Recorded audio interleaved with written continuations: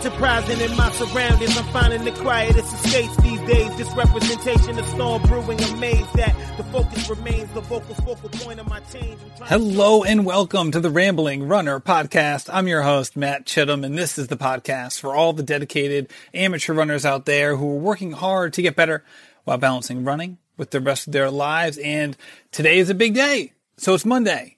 Thank you for listening to this episode. Tomorrow is the first official episode of Road to the Olympic Trials. So this first episode is going to feature Parker Stinson. He has a big announcement to make tomorrow, and that podcast is going to be part of it. He's making a big announcement in that podcast. So if you aren't subscribed yet, go subscribe. It's on all of the relevant podcast platforms. Just type in Road to the Olympic Trials. It will come right up, and you'll be able to hear all the good stuff coming out of that feed. So with that being said, this episode of the Rambling Runner podcast is with Molly Cuevas.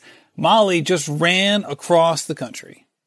You heard that right. She ran across the country. This is a woman who played field hockey in college, was an All-American many times over, just a fantastic athlete with a very limited running background, and who just a couple years out of college decides to get this done and raise money for it's a really, really high quality organization in the Challenged Athlete Foundation. I can't wait for you to hear this. Molly did something amazing.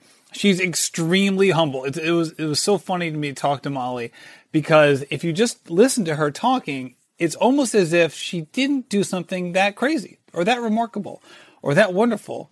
But I think we all know different. This was an absolutely incredible adventure that she went on. Not many people could do it. And just hearing her talk about it makes you realize pretty quickly that there's a lot more in store for Molly. And that if she can approach this with this sort of like level-headed, humble nature, man, this woman could do anything. I really believe it. And I think you're going to really like this episode. Before we get into it, let's talk about Tune Up CBD. I love this company. I love this brand. It was started by a runner who was having challenges kind of handling the marathon load. So she was had bumped up her mileage, was having issues being able to maintain it. Her family farm switched over, started producing CBD. She started using CBD, and it was part of the reason that now she's doing really well, and inflammation is not as much of an issue, and she's just really happy with her performance and with how Tune Up CBD has affected her. And I use it too, for the same reason. And I use it and I love it. So give them a look, tuneupcbd.com. Use code RamblingRunner to save some extra dough. You're going to like it. I guarantee it. It's definitely a worthy investment in yourself and in your performance. There's 2 different products you can use. They're coming out with a third soon, so give that a look. But in the meantime, there are 2 products. There is the oil you can use, which is just kind of like an eyedropper or so. It's just a dropper you put in your mouth. That's what I use every morning and sometimes twice a day. And they also have a balm that you can rub on a certain area that if it's bothering you, it really is a nice feature. I have another runner of mine who's a doctor who's been on this podcast a couple of times who prefers to use this over ibuprofen. So give it a shot. tuneupcbd.com. With that said, I hope you enjoyed this episode with Molly Cuevas. Molly, thank you for joining me on the Rambling Runner podcast. Of course. Thanks for having me. It's my pleasure. My goodness, Molly, what an amazing spring and early summer you have had. You literally just ran across the country. If I had told 14-year-old Molly Cuevas that 10 years later she'd be doing this, what would 14-year-old version of you say? No way. You're crazy. Yeah. So what are some of the reasons that 14-year-old Molly would say that? Well, I was never really a runner. 14-year-old me, I was a freshman in high school, and I was a soccer player, and I liked to run. Obviously you have to run in soccer, but I was never a distance runner. So I think the longest I may have ran was 5 miles at that time. God, so you were into soccer at that point. I know you were a multi-sport athlete. You ended up playing field hockey in college. So when did the field hockey bug kind of take over for you? So I was introduced to field hockey my sophomore year of high school. So I played that year, and then I was doing soccer and field hockey, and then just decided to go with field hockey in college because it was kind of new and more interesting. I'd been playing soccer my whole life. So yeah, last minute I made the decision to do field hockey instead of soccer. Yeah, yeah. And you really kicked butt. You played in a D2 school on Long Island, Adelphi, and 3-time All-American, 4-time academic All-American, set and broke numerous records for your team. In your school, obviously you had a wonderful career. How much of your recruiting process or playing sports in college affected your college decision? Well, I mean, it affected it all. Like, yeah, I was getting recruited for soccer and then last minute, went field hockey. So it was very last minute. But New York was a goal of mine. So yeah, Adelphi ended up being a great place to go. Yeah, and I really enjoyed it. I bet. So have sports been a big part of your life since as long as you can remember? Oh yeah, I've always been, outside playing, whether it was organized or just, in the street, with my brothers and, other neighborhood kids. Yeah, it definitely helped me, grow and become who I am today. Now, how old are your brothers? So my older brother, he actually just turned 27 a couple days ago. And then, Matthew, my little brother, he is 21. So we're all pretty close in age. Got it. So you're the middle child. Were you guys really competitive with each other? Extremely. Yeah, always a competition. Didn't matter what we were doing. And did you live in one of those neighborhoods where there were just kids everywhere playing sports? Yeah. Yeah. My older brother, Jake, he would like organize like hockey games and baseball games and stuff. So like all the kids would come to our street and then we'd have this like full blown game going on. So it was really fun. Oh, I grew up in one of those neighborhoods too. And then we ended up moving away and it was like heartbreaking because those, like the spontaneousness of those games, like it makes it for sure. And like to have so many kids around, it's like you don't realize what you have until you don't have it anymore, but it really can be like a magical experience. Yeah, it was. And obviously, I grew up that way, but looking back on it, I really appreciate it because like you said, you don't realize what you have, until it's gone. And yeah, they're very fond memories and I won't ever forget them. So when you were finishing up at Adelphi, and obviously you were a decorated college athlete, what did you think was your future in athletics at that point? Well, when I was finishing up, I did have this idea of running across the country. Athletic wise, I wasn't going to go play professional or, be on the Olympic team anywhere because Olympics is like the only place you can go for field hockey. So I knew that was kind of done. And I accepted that. I was fine with that. So athletic wise, it was just going to be, adult leagues and just whatever you can do, with your friends. But I did have this goal of running across the country. So that's what I kind of focused my mind on, once I moved home. So when did this idea of running cross country get started? I got the idea my senior year. And at that point, I wasn't going to be moving home just yet. I did one more year, to finish up my master's. So yeah, I had like a year of just thinking about it in my master's year. And then once I decided to really make it a reality, so when I moved home, I started planning and looking into, running more and yeah, just making it happen. So let's talk about the beginning of this idea because just like how did the first, like just the evolution of the idea itself? Can you just take me back to how, just the germination process and the motivating factors and, people that you've seen do it or just the little things that kind of like got this small idea and kept like fanning the flames until it became a big idea? Yeah. So I had heard of people running across the country in like for a foundation in groups. And so like each person would run a certain leg of it. And I thought that was the coolest thing. All raising funds and awareness for a cause. and it inspired me. But I knew that, like, me being me and always wanting to challenge myself, that I would want to run the entire way. So I wouldn't want to just run a leg. I'd want to do all of it. So that idea popped into my head, and then I kind of kept it to myself for a little bit. And then I just kept thinking about it because I didn't really know if I was physically capable, when I would actually do it, the logistics, it just all kind of seemed crazy.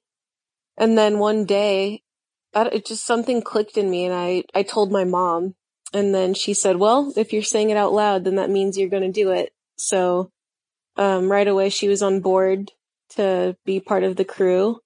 And what a response from her. What a response. I know. Is that something that was ingrained in your family by your folks in terms of like being goal driven, or was this just a reaction of hers because she knows how you are? I mean, my family were definitely goal driven. But me personally, I think that was her response for me. I don't say something and not do it. So if I'm like really serious about it and I say it, I follow through. And yeah, so that was kind of her response to me. But yeah. Wow. So when you said it to her, that for all intents and purposes made it, hey, this is happening, period. Mm-hmm. Okay. So yeah, when you made at that point, we didn't know when, or we didn't know, but she said, whenever you decide to do it, I'm on board. All right. So you have it ingrained in your head. You're like, all right, I'm doing this. What happens next? What are the next steps in terms of figuring out the logistics and who you're doing it for and all that? Mm-hmm. Yeah. So then once I knew that I was going to do it, I didn't know what foundation yet, but I knew that I wanted to run for people with physical disabilities, just because, sports have been such a huge part of my life, and I couldn't really imagine not having access to them. So I just wanted to make sure everyone was included and had that opportunity, if they wanted it. So I just started doing my research, and Challenged Athletes Foundation was always the number one that would pop up. And I kind of kept it on the back burner only because they're based out of San Diego and I'm in San Jose, which is 7 hours north. And so I kind of wanted something more local that I could get really involved in while I was training. But nothing was really clicking with me. And I kept coming back to CAF, kept coming back. So I was like, you know what? I'm going to give them a call, and if it goes well, then I'm going for it. And right away, their response was incredible. And I felt like I knew them like already. And yeah, it was just the perfect fit, and they checked really all the boxes and then some. So from then on, it was CAF all the way, and yeah, never looked back.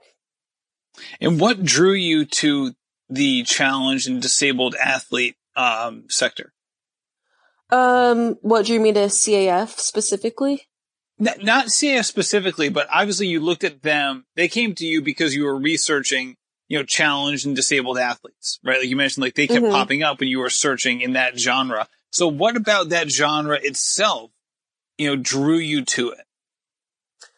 Well, I mean, the fact that, there are people out there who aren't able-bodied and, fully capable of playing sport. And it's not because they're not able to or they're not athletic. It's because they literally don't have the equipment necessary to make that possible. So what CAF does is they provide grants that, gives that, the prosthetics, the wheelchair needed, whatever it may be to play sport and, be active and be part of a community. And cause for me, sports, yes, playing was great, but, it really helped me, build my self-confidence, be motivated more in school, helped with any like mental health issues, that were going on. So it was kind of more than the sport. And so CAF, provides all of that. And, I just thought, giving someone that opportunity would make me feel good. And I just think it's very important to have that. Yeah, and I was checking them out in preparation for this conversation. And when I think about challenged athletes, my mind immediately goes to younger athletes. I can't tell you why that is. It's just like, that's my initial inclination. So it was interesting to see that they give I think it was last year, they gave one of their grants out to like an 83-year-old athlete. They really kind of span the age groups on this.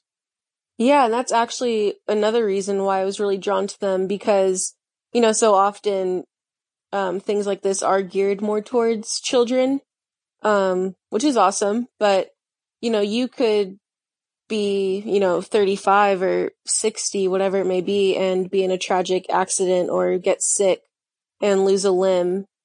And then where do you go? So CAF, really doesn't discriminate, age-wise, and they're there for everyone. They have an awesome veteran program. So yeah, it's really amazing, and I don't do it justice talking about it. So anyone listening should really go onto their website and look at their videos and everything, because it's truly amazing. And every day, I learn something new, and I just get even deeper into it. All right, so let's talk about your training. So you were, as I mentioned several times now, you were an accomplished college athlete, but you played in a sport that's not similar at all to what you accomplished in this endeavor, right? Like you're doing a sport which is, you're running, but it's much more like an interval workout, right? It's quick sprints and then you're moving, and then another quick sprint and then you're moving, a lot of side to side, and you have strong legs and a strong back because you're constantly bending over.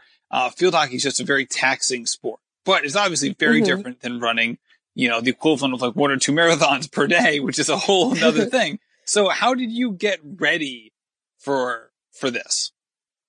Well, so yes, prior to all of my training, I'd never even run a marathon. So I started off actually just going out and running a marathon, and I didn't really train.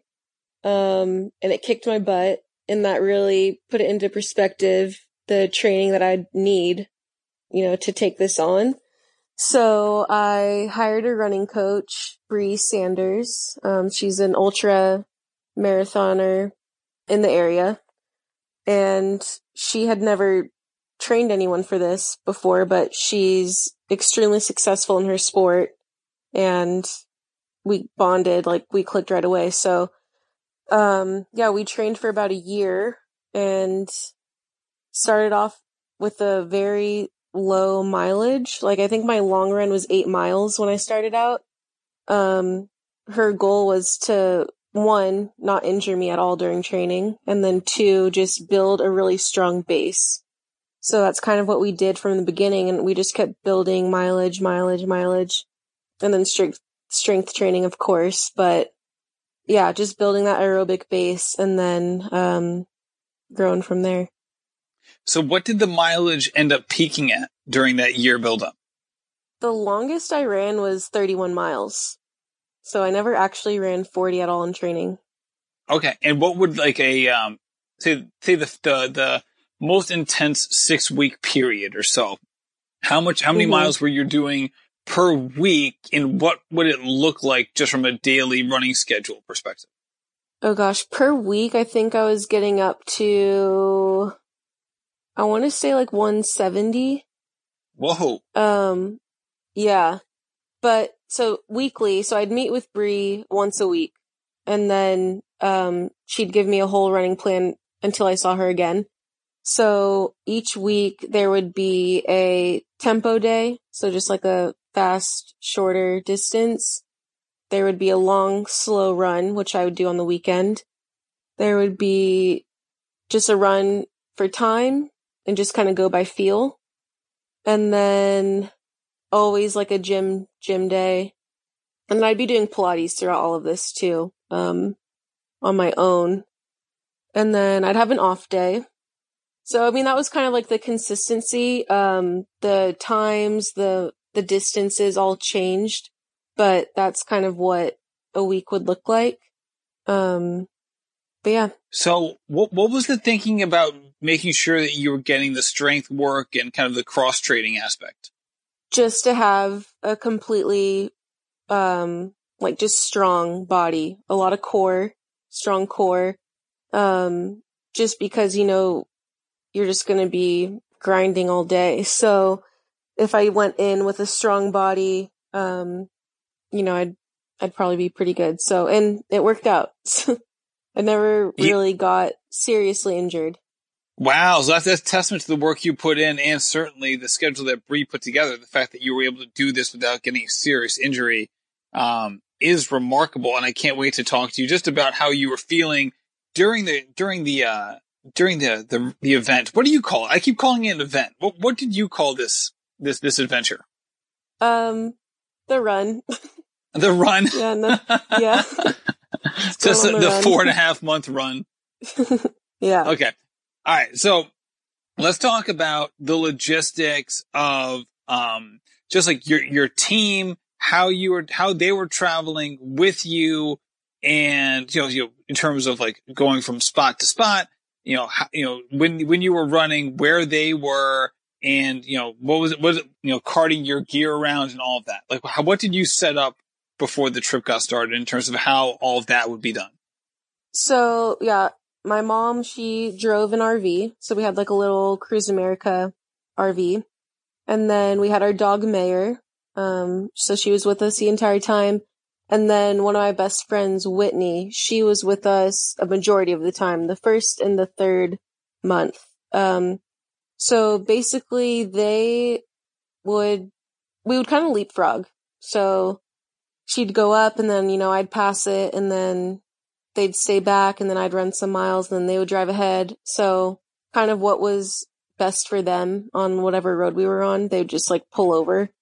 But that worked out well because if I needed them, I'd just like hop in, refill on water, snacks, go to the bathroom, whatever.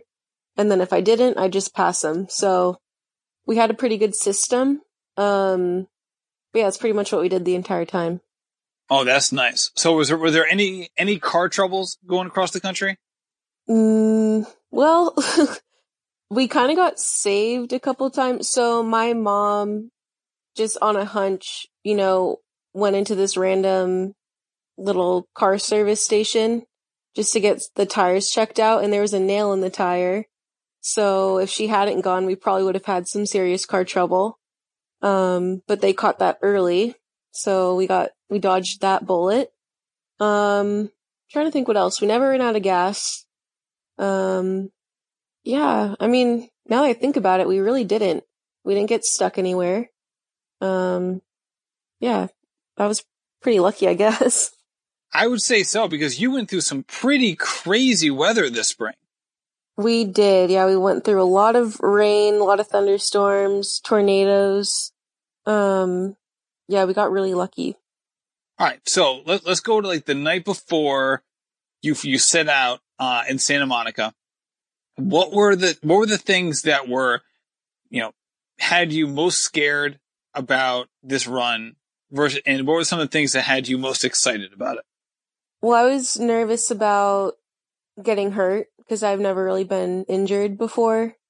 And I knew that Bree had prepared me. I didn't doubt our training for a second, but obviously you just never know what's going to happen. So just that kind of unknown, left me a little uneasy. But overall I was excited. I wasn't, scared. It was more like a nervous excitement. So I was most excited to just like the people that I would meet. I knew that I would be running with, some CAF athletes along the way.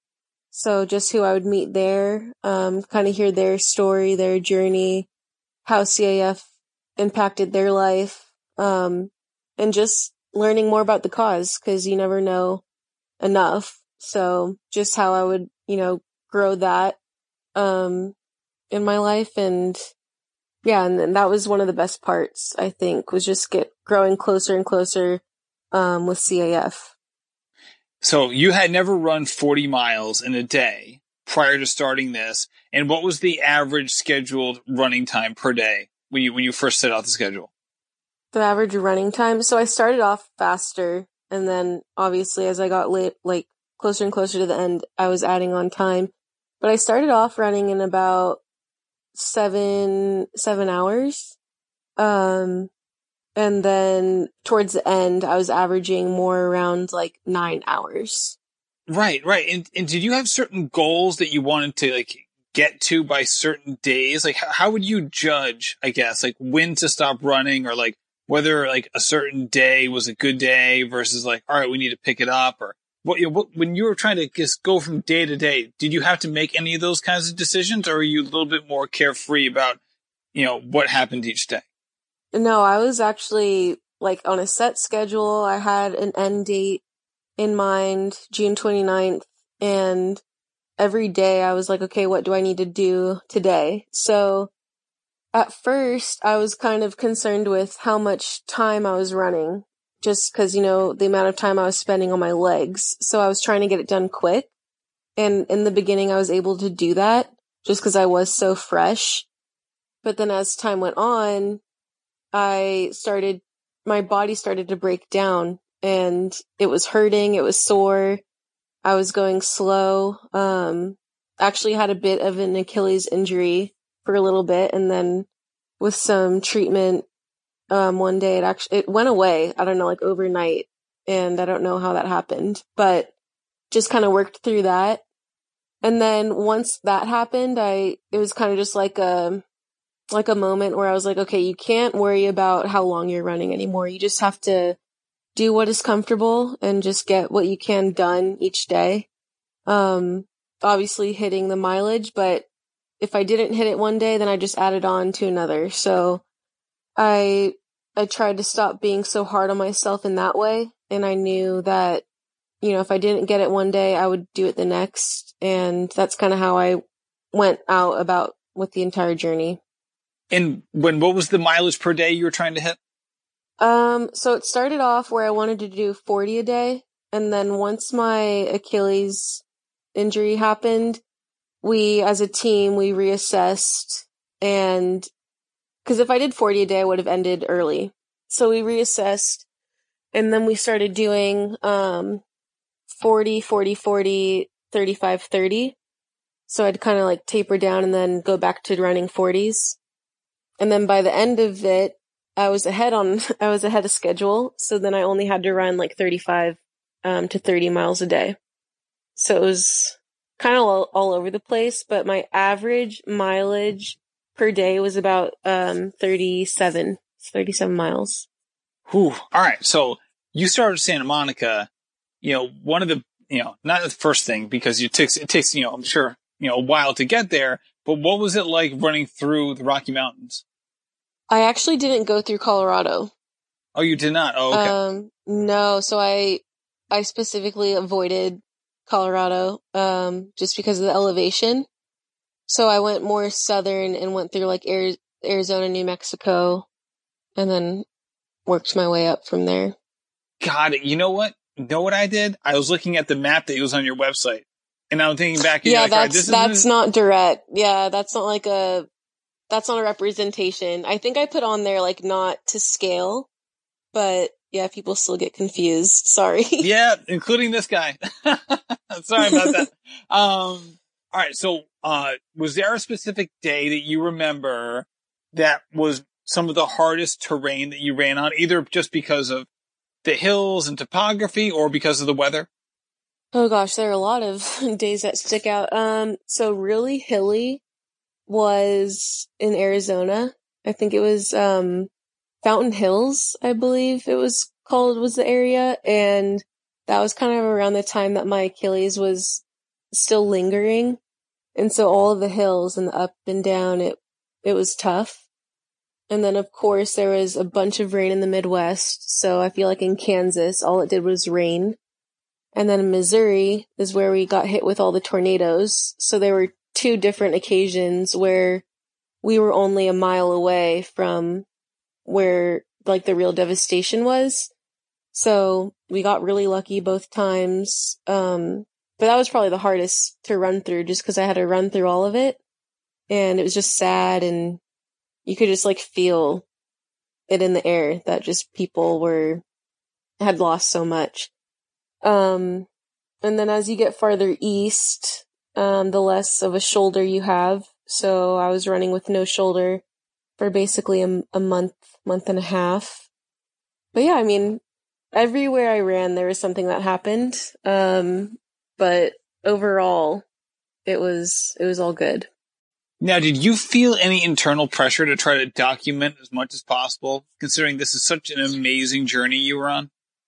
A little bit, because I'm usually not one to like talk to my camera and post stories of like what I'm doing during the day. I've like never done that in my life, but I kind of started doing it on my Instagram, and then I got a really positive response, and people were telling me that they loved it and that, you know, they would go on specifically just to watch what I was doing that day. So I kind of felt like I needed to do it, and there were days that I enjoyed doing it, and then there were days where I didn't want to do it. And I like kind of laid low on social media for a couple days, and I got all these messages like, "Are you okay?" Or "We haven't seen you post anything." And I was like, "Oh yeah, I'm fine. I'm just tired and trying to get through the day." But I mean, overall, like, you know, people are interested, so I tried to put as much as I could out there, without messing up with my mental side. Right, because that's the big part too for you, I'm sure, was the recovery aspect. Like you mentioned that you were running 7 to 9 hours per day. So let's just go through the daily schedule, if you wouldn't mind, like in terms of like wake up call, what you did before the run, and then like, you know, you skip through the run, and then like what you would do post run. Yeah, so I'd wake up about an hour and a half before I actually would start running, sometimes 2 hours, and then I'd roll out. I'd eat breakfast. I'd eat about 1,000 calories at breakfast. What does a 1,000-calorie breakfast look like? So I would eat a bagel and cream cheese.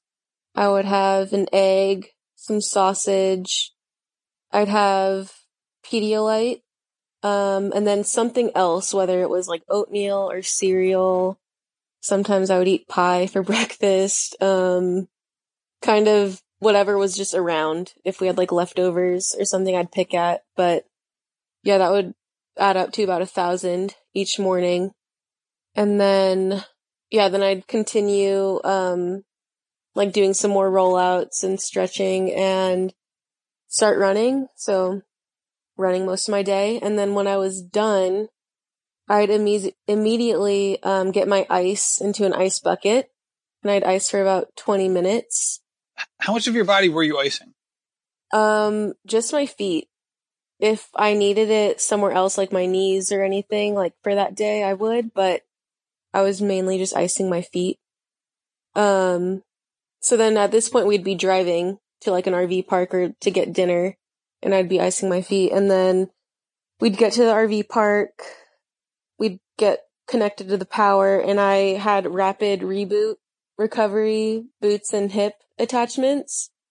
And so I'd do the hips for about 20 minutes. I would switch out and do the boots for 30 minutes. And I'm doing all this while eating, just to, you know, 2 birds, 1 stone. And then I would get massaged every night by my mom and Whitney. So they'd like massage out my legs. And then I'd shower sometime in between that and go to bed. And that was my day every single day. All right, so that your breakfast was like fascinating because first of all it was enormous. I can't even imagine like moving for 5 hours after eating that big of a breakfast. And obviously, like for you, that's the point. Like you gotta fuel up, and you know you also have to recover from the previous day. So what does dinner usually look like?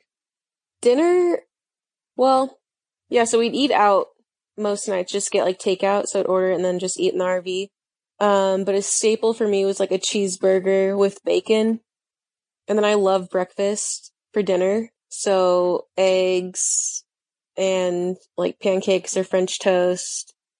What else? We'd have spaghetti if we were cooking in. Spaghetti was easy, and meat sauce. And then a dessert. I'd have like 1 or 2 desserts a night. So kind of whatever we had. Brownies, pie. Oh, I really enjoyed mac and cheese on this trip too. A lot of mac and cheese. Oh, it's so easy to make too. Yeah, so good. So what was it like dealing with the monotony of 3 months every day being, you know, pretty similar to the day before in terms of the schedule? It was good and it was bad. I'm I kind of thrive on routine. So in that case, it was kind of nice. Like I knew what I had to do, when I was going to do it, what it should look like. So, I mean, that was kind of nice in a way. Sometimes it would be like, oh, like I literally just finished and now I'm going to do that again in 10 hours. So the first like 2 weeks, I was kind of thinking like that. And I was like, how am I going to do 3 months of this? So it was kind of hard to see the end, but yeah, you just kind of go literally day by day. It sounds so cliche, but that's how I got through it. You can't think about the next day or the next week. You literally just have to focus on that day, do what you have to do, and then sleep as best you can to take it on the next day. And when you were having some of your low moments, which I'm sure you must have had many times during this journey, what were some of the ways or mental tricks you used to try to, pick yourself up just so you didn't dwell on the negativity? Well, off the bat, I never told myself that I was going out this morning and running 40 miles. 'Cause to me, that was like, it was just too much to think about. So I would break it into chunks of 5.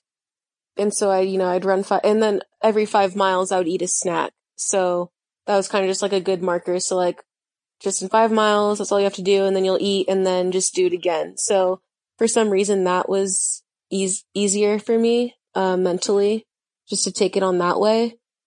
And then honestly, like I just got a lot of encouraging messages from friends, family, strangers, and reading those, throughout the day, motivated me to get it done.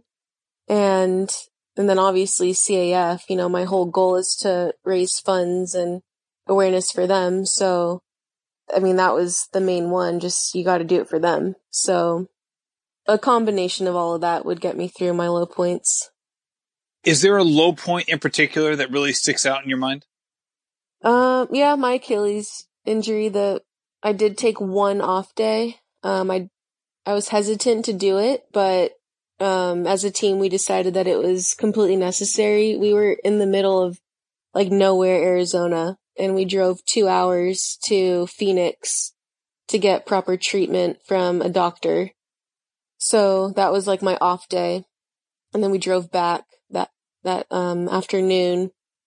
And that was tough because I didn't know how I was going to be the next day. Mentally, I felt better getting treatment from a professional and him telling me that it wasn't anything super serious. It was just like a little strain and that I would be able to run on it.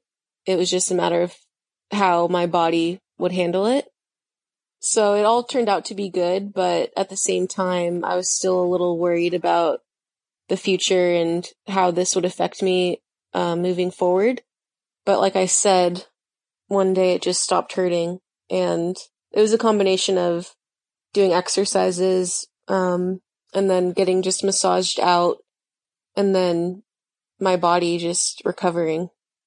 Yeah, and did you get to a point where you crossed a certain threshold where running, 30, 35, 40 miles just wasn't as big of a deal? Like, I guess another way of me saying, did you feel like you got stronger as you went along? Yeah, I mean, in a way, I feel like my body is weak right now. Like, I feel like I've lost a lot of like muscle, and because I wasn't strength training anymore. So in a way, I feel like I've lost muscle, but running got easier. So I think it was like somewhere in the second month where all the pain went away and running just really wasn't that hard. And doing the mileage, I don't want to say it wasn't difficult because, there were challenges, but yeah, there was a time where my body just kind of said, okay, like this is what we're doing every day. Let's do it. And let's talk about, people who you'd be running with. How often were you joined by other people during this journey? A handful of times. I want to say I ran with about 6 other people that weren't Whitney. Whitney would get out with me at the end of each day just to, get her physical activity in and keep me company. But yeah, we had about, I want to say 6 visitors that would come out and run with me. And that was really fun just because you literally would just talk the entire time and just forget that you're doing 15 miles. Like it would just go by so quick. So that was really cool. And were these college friends or people you met through CAF, or how did this come to be? Yeah, so CAF reached out to a couple people that they thought that were in the area of, where I was crossing and would be convenient to meet up. And then some people just messaged me on Instagram and said, "Hey, like, are you going through this town? I'll be here." So at that point, I would hand them over to my mom, who would kind of coordinate everything. And that's kind of how it came about. And then towards the end, as I got closer to New York, then I had some old college teammates come out and stuff. But for the most part, it was just people who reached out to me via Instagram. Yeah, I can imagine once you got in Long Island, it must have been like, oh my goodness, not only am I seeing people I know, but I'm so close to the end. I know, and I knew where I was the entire time. So I knew like exactly what I was gonna like see, and I was familiar with the area. So yeah, it was like so close but so far for the last couple days. How do you think this journey changed you? Well, I definitely think I did this at a good age. I think not that I needed to like find myself or anything, but I was uncertain of, a couple of things in my life, just, where I wanted to go next, like career wise and whatnot. So I had a lot of time to think, obviously. And yeah, so I kind of just feel like I grew as a person. I spent a lot of nice time with my mom, which normally we wouldn't have had, all that time to just hang out. And it was something that we went through together, so that was really nice.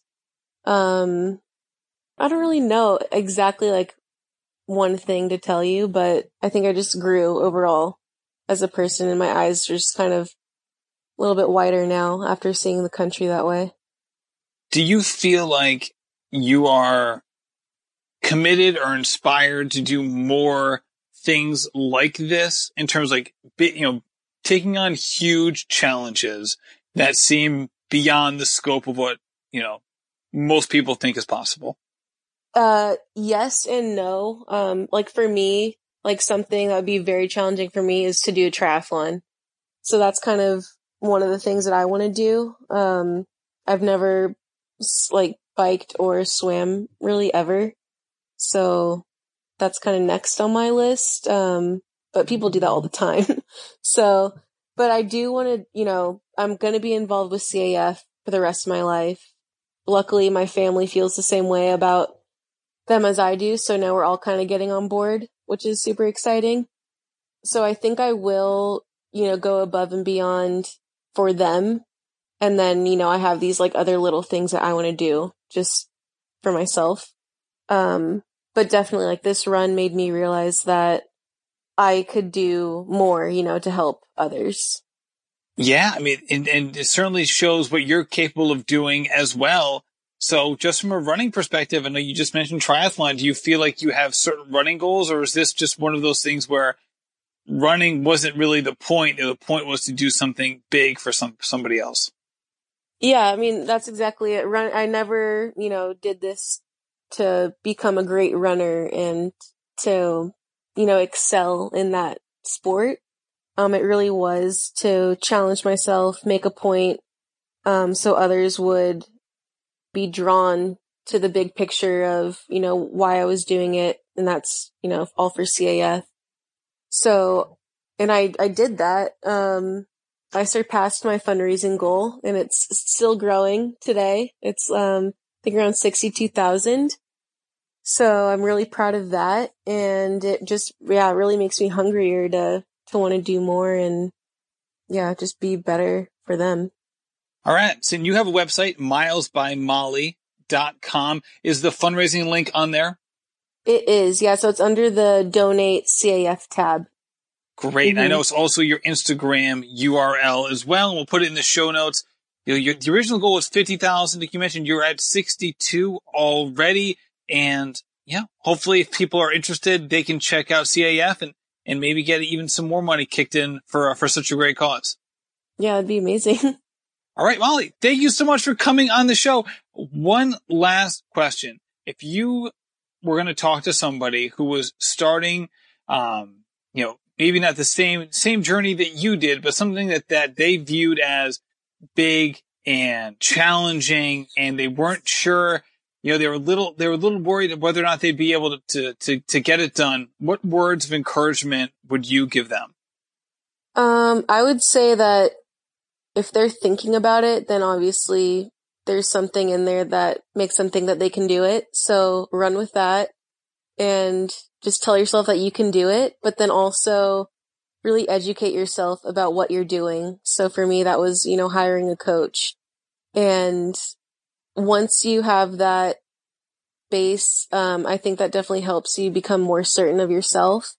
So I just say go for it and just really know what you're doing, and you'll feel comfortable. Molly, thank you so much for coming on the show. This has been a pleasure. Yeah, of course. Thank you so much again. Molly, thank you again for coming on the show. You can check out all things Molly by going to milesbymolly.com. On there, as she mentioned in this episode, you will also find her fundraising page. Go on there, donate through her to the Challenged Athlete Foundation. If you're listening to this, you know the power of athletics, you know the power of sports, and helping other people participate in ways that are just exciting and allow their body to do things that without the assistance of this wonderful foundation, they may not be able to participate, or at least participate at the level that they know they're capable of, and you can be the difference to get them there. Thank you so much to all the sponsors, Tune Up CBD, Megaton Coffee, and Generation UCAN. Couldn't do it without you as well. So thank you so much, and happy running.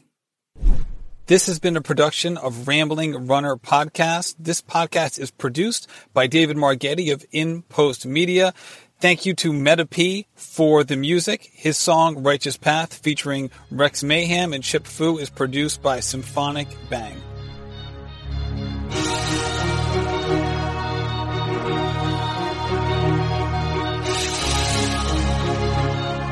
Yeah. Enterprising in my surroundings, I'm finding the quietest estates these days. This representation of storm brewing, amazed that the focus remains the vocal focal point of my change. I'm trying to show this industry.